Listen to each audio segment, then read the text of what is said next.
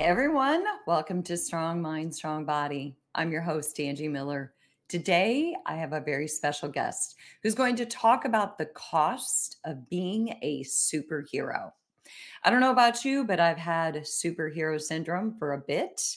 You know, that thing where you want to put other people's needs before your own, where you push yourself to do enough or be enough, where it's like you get kind of addicted to that external praise and recognition, as if maybe somehow that can protect you from uncomfortable emotions. So today, my guest is Booth Andrews. She's a somatic coach, and she's also the host of the Freedom from Empty podcast, which I thoroughly enjoy listening to. So, Booth is going to talk to you today about the cost of showing up for everyone else, but forgetting to show up for you, and how sometimes that can make you kind of disconnected from your own needs and desires. And best of all, Booth to me is that person who can really help us get back in touch with vulnerability and the importance of being vulnerable to guide you to heal and to feel like a stronger, healthier version of you. So, say no more for me, and I'm going to bring in Booth and let her introduce herself. So, how you doing, Booth? I'm great, Angie. Thank you so much for having me share with your guests, with your audience today. Yes, I'm very excited to have you. So, Booth and I met at a conference. I was at a permission slip conference for women, and I met some amazing women, and Booth was one of them. And she's also known for her Booth hugs, just in case you're wondering. And so, Booth and I had a Booth hug, and it was very warm and very vulnerable, and I love that about you. So, Booth, I know that first, I just kind of want you to tell us a little bit more about you and what you do. Sure. So I think, well, my name is Booth, and I spend my time providing nourishing solutions to allow people to reclaim their wholeness and ultimately their potential. I learned the hard way that when we leave parts of ourselves behind, it comes at great cost, physically, mentally, and emotionally. And I've spent about the last 8 years healing and restoring my own body, mind, and soul after literally crashing from the sky.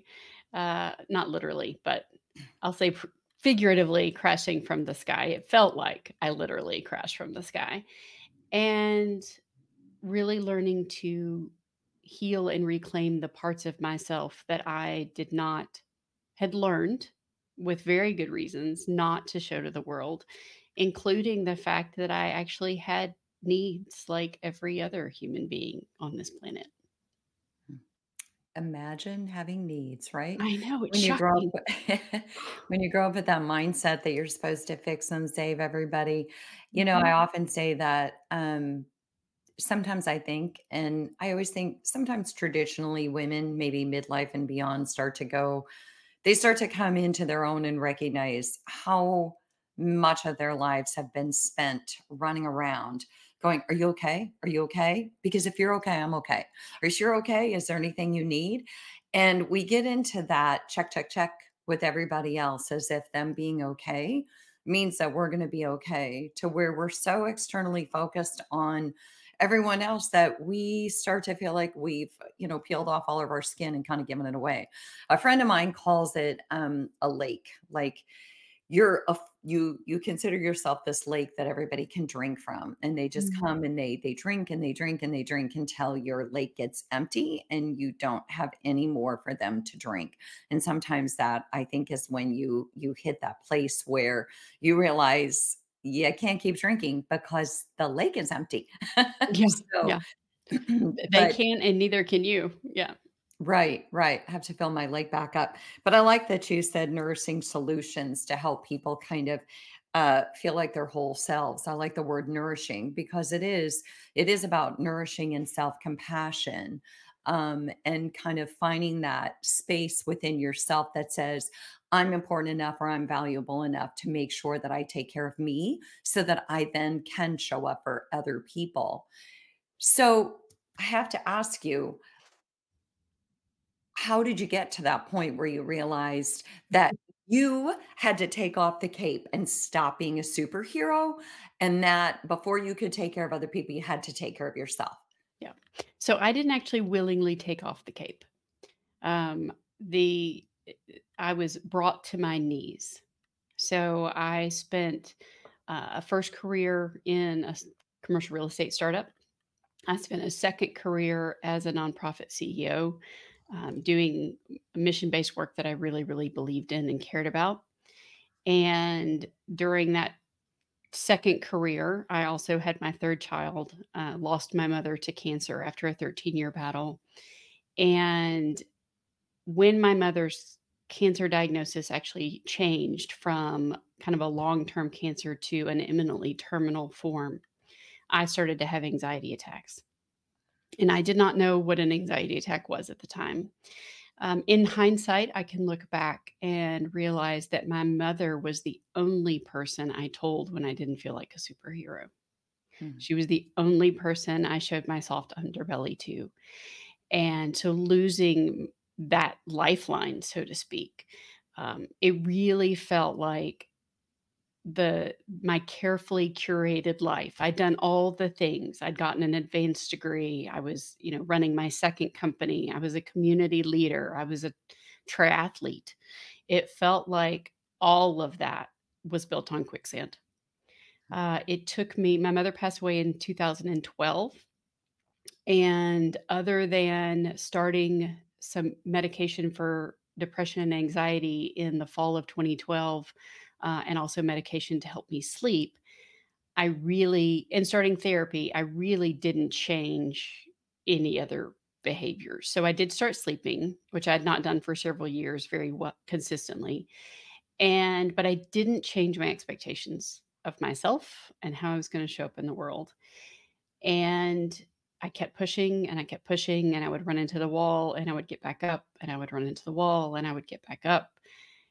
And then it started to be true that I'd run into the wall and it took me longer to get back up. And maybe often running into the wall was illness.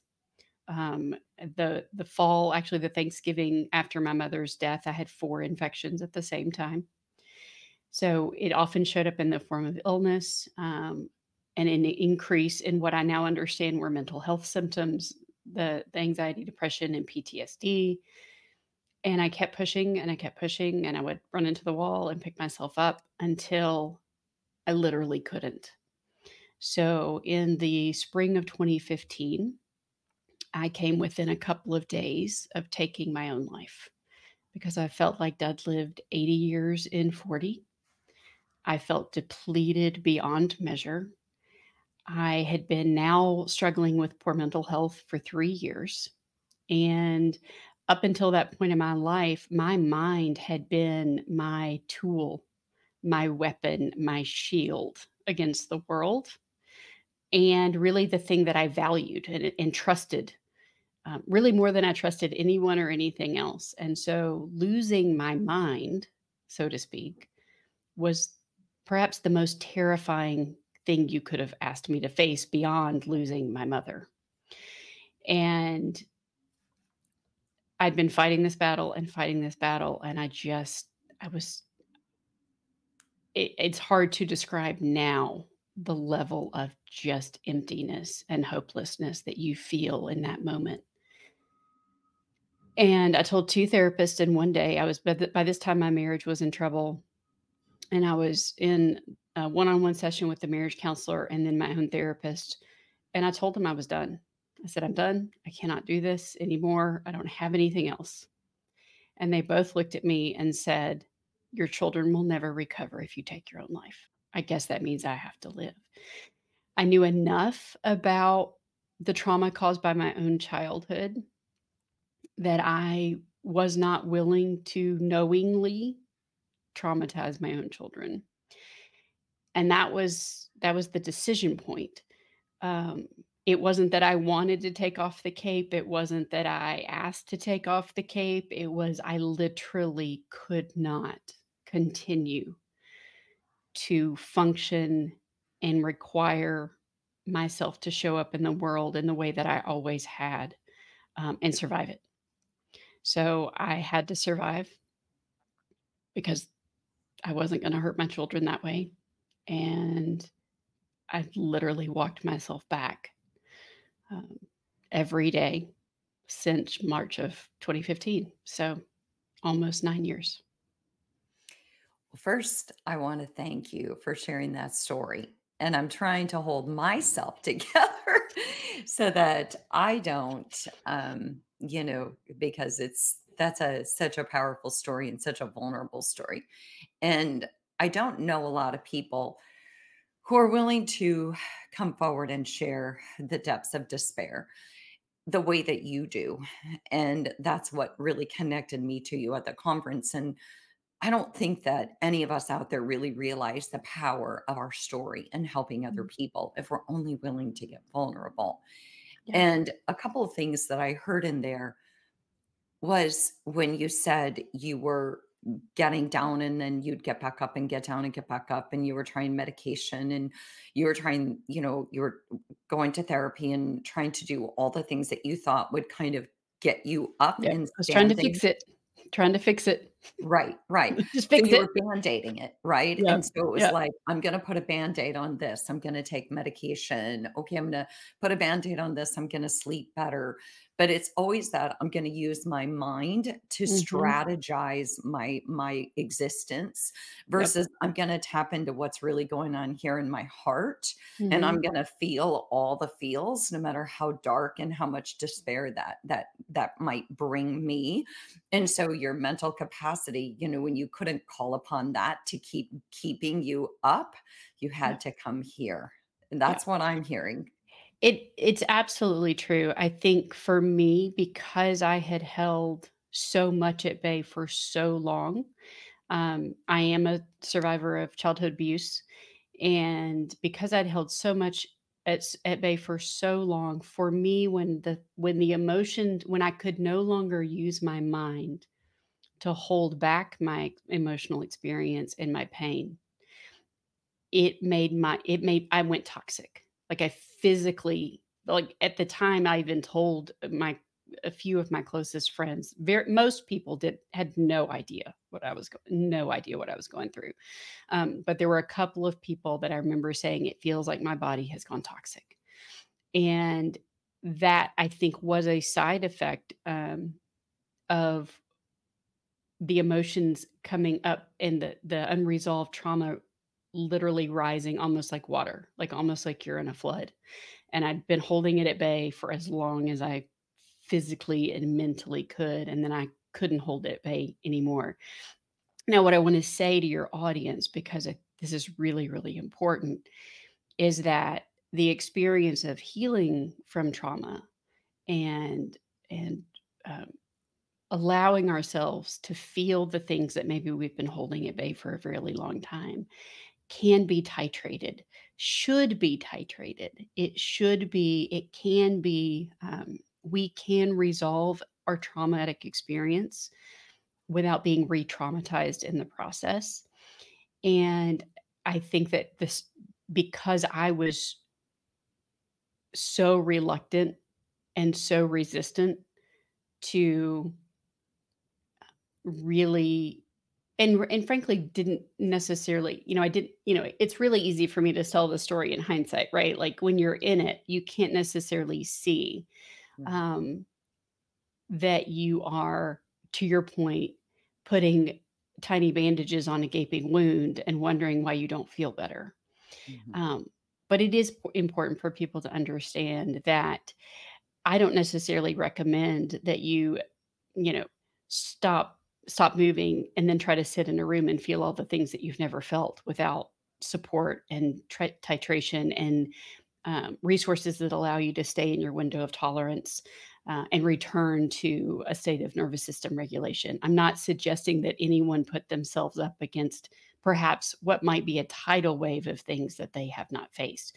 I think the reason I got taken by the tidal wave is because I had pushed it away for so long, um, until my body physically could not hold it anymore. Right. It got to the breaking point, and I'm glad that you brought that up because I think that that's really important because A, it's important, and I your message is so profound because so many times it happens where we don't recognize it until we've hit the point of no return, Yeah. until we are on the ground, unable to get up. And what I hear you say is that's a heavy way to come into the experience, Yeah. whereas by titrating, you mean that if you can get with some good resources and help, you can take it piece by piece because we have to know our level of tolerance, and there's only so much we can unpack at a time. If you Exactly. consider that you've carried this backpack of stuff around your whole life and it's getting heavier and heavier and heavier, you have to be careful what you pull out, and you can only pull out a little at a time because that does exceed your level of tolerance, and then likely that's almost like you're reigniting the PTSD and the trauma response, and it just continually you're continually reliving it. Was that a good way of putting it? Exactly. There's only in order for us to really for if we want to move unresolved trauma or stress that we've been holding in our body for a long period of time, the only way to move it is to literally move it in the body, and for the body to metabolize it. And just like there's only, for this audience, just so much, just like there's only so much as your body can metabolize in calories, right? Mhm. Or in a certain, um, say, food that isn't the healthiest in the world for you.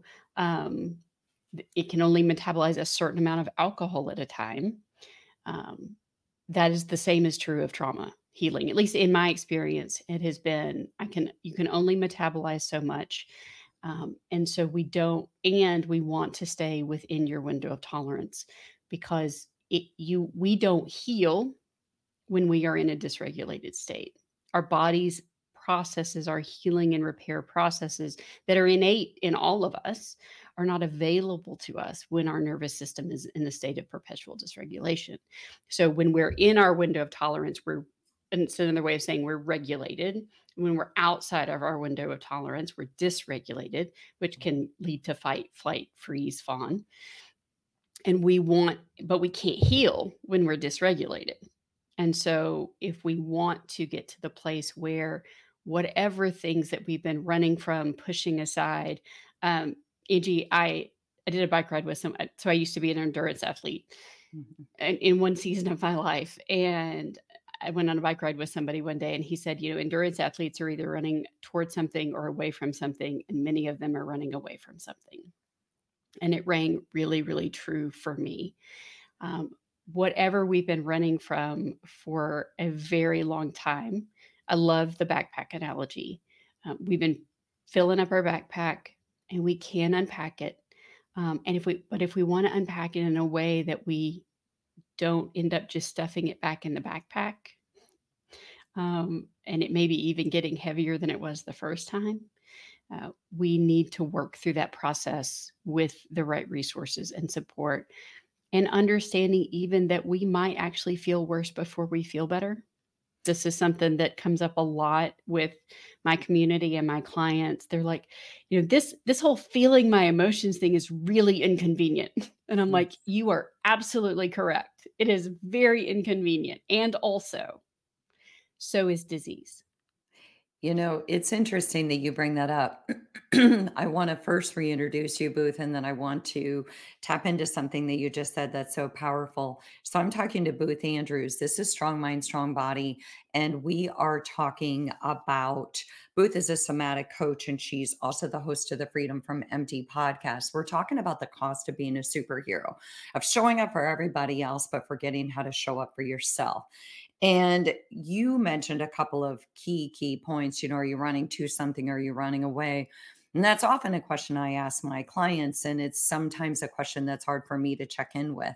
Are you going this fast because you're trying to escape whatever it is that you're trying to escape? Or are you going this fast because you actually are trying to get somewhere? So it's almost like, are you being chased by your own demons and you're trying to get as far away from your demons as you can? Are you actually going toward opportunity and you actually see that opportunity as a positive thing? And I think that's hard for people to nuance sometimes. For But, sure. you also, a key point that you've really done a good job of explaining is if you go too fast too soon into lifting off some of the traumas and the things that are weighing you down, it's the number one reason that people drop out of therapy too early because it gets really ugly before it gets good. Yeah. And Yeah. so it's the ugliness, it's the unpleasantness, it's the facing yourself. It's the recognition of all the work that you'll need to do that makes people go, this is so flipping uncomfortable. I'm out of here. And then Yeah. they go back and then they keep packing their backpack. And so I think it's important for people to realize that it is if there's a normal, it's normal to feel worse before you feel better. For And if there's sure. a normal, it's normal to feel some darkness set in, but knowing that, pretty soon there's going to be a crack in the door and a little bit of light's going to come in, and then the door is going to continue to open a little bit further. And the next thing you know, there will come a day where you'll wake up and the sun will really be available to you. Like it's been shining the whole time, Right. but it's almost like your light is too dim to experience that moment or those moments of joy. So I Yeah, thought that for was really. sure. That has it's been my experience. It's been my observation working with other people.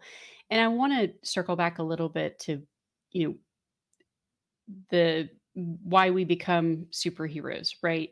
There's sometimes we become superheroes because we are literally running and we maybe don't even realize that we're running. The first time, as you mentioned, the first time I landed in therapy, I said, she asked me what my goal was, and I said, I want to get up each day drawn forward from a place of potential and hope and light and possibility, as opposed to feeling like I'm being chased from behind by a bear.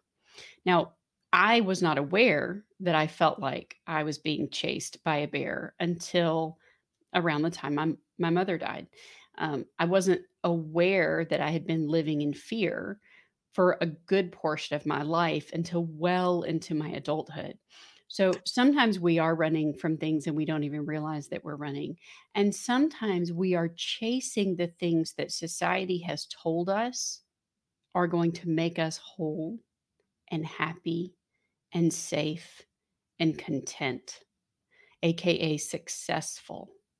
And there's all these varying definitions of what success is, success as a professional, success as an entrepreneur, success as a mother, success as a woman, success as a fitness professional. All of these varying external definitions of success, and we think, "Oh, well, if I just check all the boxes, I will be content. I will feel I will be able to feel, calmness and presence and peace in my skin. I will feel safe. I will feel worthy." And the truth is that none of those things are true. I loved your comment. If there's a normal, this is a normal thing that you can expect. In this case, if there's a truth, none of those things are true. Mhm. When we are chasing things from a place of external validation, one of the very first, actually, episode 2 of the Freedom from Empty podcast talks about perfectionism and about the fact that when we are operating from this place of, I have to do and achieve all the things in order to be safe, whole, healthy, worthy, or successful, it's like trying to pour water in a bucket that has holes in the bottom. And no matter how much we pour in the top, no matter how many things we accomplish, no matter how many times we make sure that everyone around us is okay and satisfied and taken care of, there's always holes in the bucket. And it's draining faster than we can pour it in from the top. So I want to acknowledge that there's multiple ways to find ourselves in this cycle of, if I just take care of everyone else, and don't even get me started on the selfless mother. Um, which, yeah, that's another podcast. But We're there are going to lots need of a couple hours. yeah, but there are lots of ways that we can find ourselves in this cycle where we are taking care of everyone else but ourselves, where everyone else now has become accustomed to us performing at a certain level and in a certain way. And the truth is, they are likely going to not like it a whole lot, or maybe not respond well when we start to have less to give, whether that's by our choice of setting boundaries or just by our lack of capacity because we can't give anything else. Um, Can I hit the pause button there? Please do. I want to stay with that one because that's such a pivotal point. And I'm so glad you brought it up. Here's the thing, you're spot on. When you're a giver and you are constantly emptying your lake for everybody, and when you're always running around going, check, check, check, are you okay? Are you okay? And you stop doing that and you start checking in with yourself, or maybe you do it less, or maybe you've learned what your needs are, and so you're more internally focused. It can make people very uncomfortable. Yes. People who are so used to what I actually call feasting off of you. Mm, People who are used to feasting off to you, which again is like ownership and accountability on us, because we have kind of invited that narrative into our world and gotten everyone accustomed to being able to feast. But when they stop being able to feast, and when you become a little bit vulnerable and you start to express your needs, or you start to pull back out of preservation, those who are closest to you might be the ones, while you might expect them to show up because you're thinking, well, I've always shown up for them, it might go the opposite way. And that's a really uncomfortable absolutely true. feeling, to have those people that you've always shown up for kind of run off and kind of scatter and be like, oh, no, this is uncomfortable. The narrative is supposed to be, I need you, you show up for me, not you need me. I don't even know how to play that role. Yeah, That's you a can almost think about it as like, even like neural pathways, right? The neural pathway only runs one direction, like you giving to them. And so when you do start to shift your behavior, again, whether out of necessity or just an awareness that you can't continue down the path you're on, um, there's not a pathway that comes back. It hasn't been built. And there are people who will be able to walk that journey with you. And it is also true that there are people who will not be able to walk that journey with you because whether they don't have the interest or the capacity to build a pathway the other direction when they've always been the receiver in the dynamic. Yeah.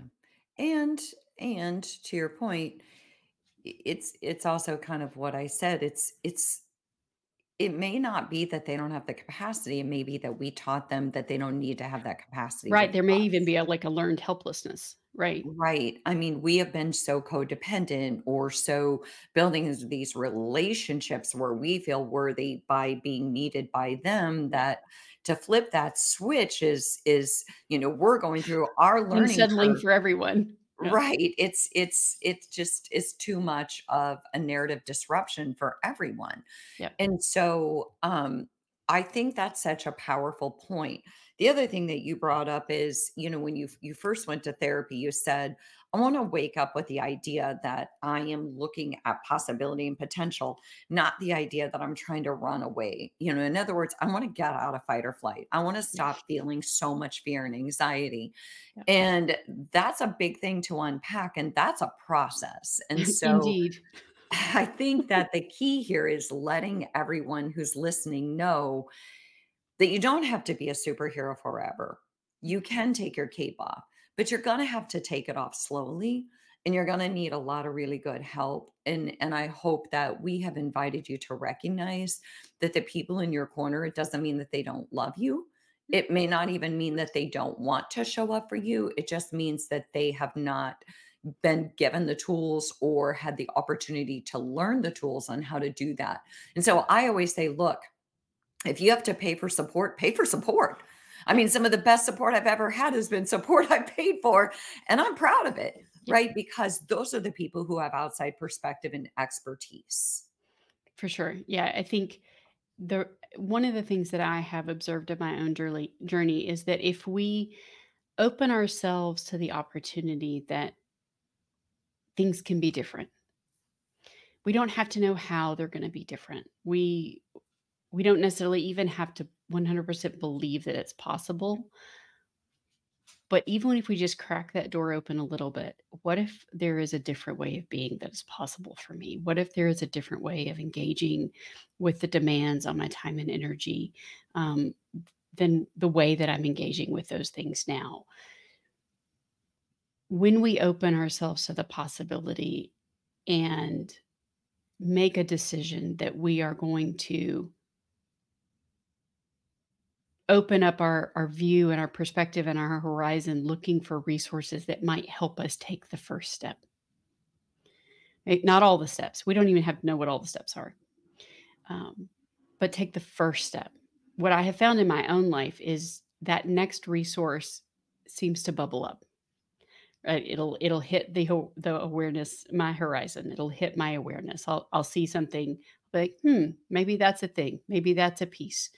And so the most important part of this journey is to consider the possibility and to choose to begin. Mm. And it's so important for people to know that they don't have to do this alone, and that the people around them may not be the most supportive in the short term. But there are a host of resources out there. One of the reasons I've chosen somatics as my own path is because it has been such a powerful resource for me. And that's a large field of resources and study, but there is healing possible. There is a different way of being possible. It is showing up in the world as the most nourished and supported version of yourself is possible. So, as you listen to this, if you're considering that idea, um, and willing to even let it flicker in your mind, start looking for resources and solutions that might come your way that might help you take that first step. You know, you just wrapped up my show. I was I you tried. you I'm you watching did the timer. you did a beautiful job. I'm gonna put that out there one more time, just going with the idea that things can be different. You don't have to know how, you don't have to know where to begin, but you could just wake up one day and say, "What if things could be different? Yeah. And what could that look like?" And maybe that ignites a lot of fear in you. But just imagine the empowerment of even being able to invite that question into your space and being able to even consider it as a possibility. And so, Booth Andrews, you have been a light for me, and I know for anyone who is listening to this episode. And I would like to wrap up and just give everyone an opportunity if they want to reach out to you, how can they connect with you? Sure. You can follow me on the podcast at the Freedom from Empty podcast. Boothandrews.com is my website. Um, lots of I have a newsletter subscription available there. And then if you have specific questions that you'd like to send my way, feel free to email hello@boothandrews.com, and I will be happy to follow up with you. All right. Thank you so much. Thank you for sharing your story. Thank Thank you you for the for being, yeah. Thank you for being willing to be vulnerable. And I think that that vulnerability will invite a lot of other people into the possibility that there is possibility out there. So thanks to all of our Strong Mind, Strong Body listeners. I appreciate you joining us today, and we'll see you next week.